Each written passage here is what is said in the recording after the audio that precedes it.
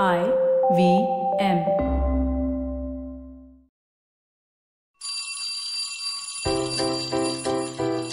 Hello one, hello all. Welcome to the Diary of the Traveling Professor. And I'm Siddharth Deshmukh, your friendly neighborhood traveling professor himself. And on this very cold day in London, post-Diwali, when we are all digesting our laddus and jalebis and karanja, if you're Marathi, and stuff like that, and trying to get our weights back on track, I have a few thoughts in store for you. And I just wanted to share them with you, considering the fact that, it's Diwali and let the wonderful light of things spread out and the rest of it. One of the thoughts that I did have was, is there a way in which we can kind of look at the holy horses, or holy cows, whatever you want to call it, basically things that we hold sacred, and kind of re-examine them? The way in which what they mean to us.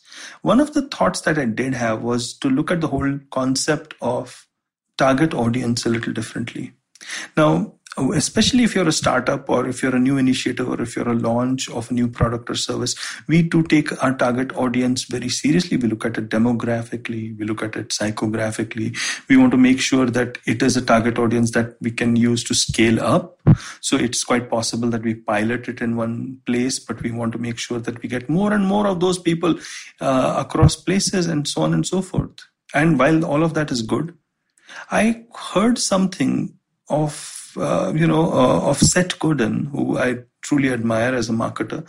I heard something that he said very recently on another podcast. I think it was the one with Tim Ferriss, which left an indelible mark on my mind, and I thought I wanted to share that with you.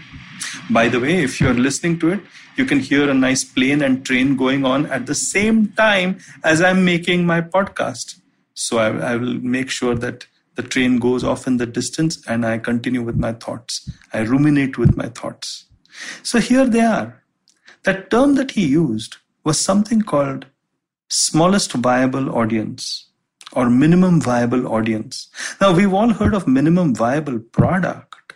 Now, minimum viable product is a very interesting term, because it says that what is the minimum amount or set of features that you need to have and in order for your product to be viable to your target audience. And that's a good term to know. But smallest viable audience, I love this term.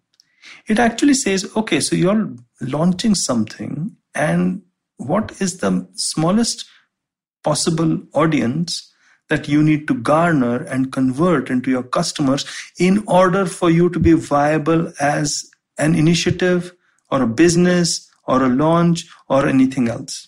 And a lot of times, a lot of us don't calculate that. What we calculate is the larger scale, and we calculate the speed at which we're going to grow, and we calculate what the number of features for our minimum viable product, and so on and so forth. But we don't really say, actually, to be honest, I just need 10,000 customers for the book that I'm writing, for example.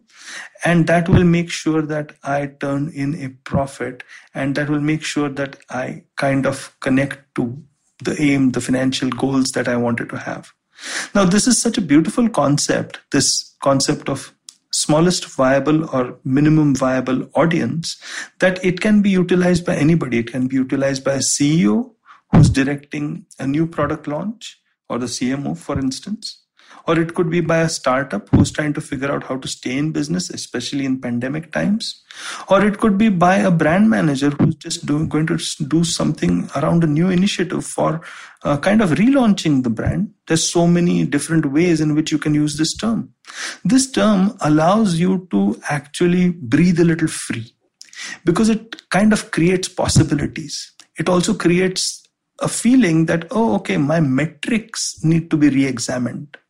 And there are a lot of startups, to be honest, who come and meet me and say they have these dreams with stardust in their eyes.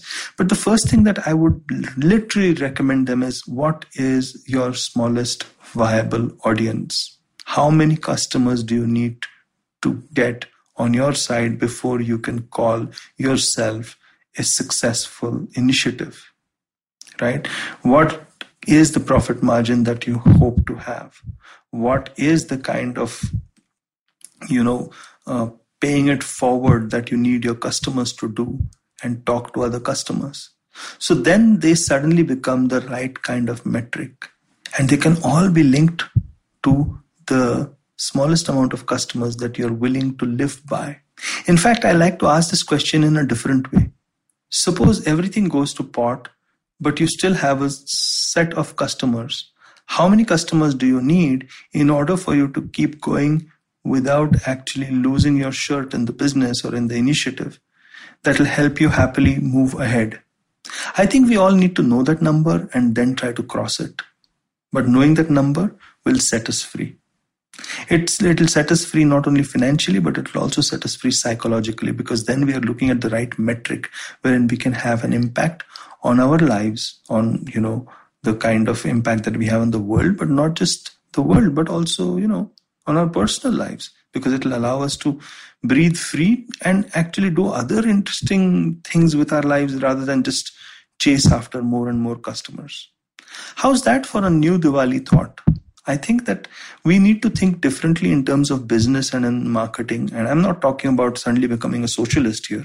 I'm saying, yes, we need to be capitalists, or we need to be free marketing people or free market people, but with our eyes open and not follow blind rules that are set by people of yore. I hope you like this diary entry of mine. Just a new thought to start the new year with, because, Diwali, New Year, etc.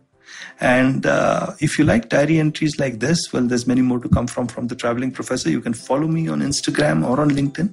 And if you like podcasts like these, then go to ivmpodcast.com or just download the app, or just go to the place that you find your favorite podcasts at.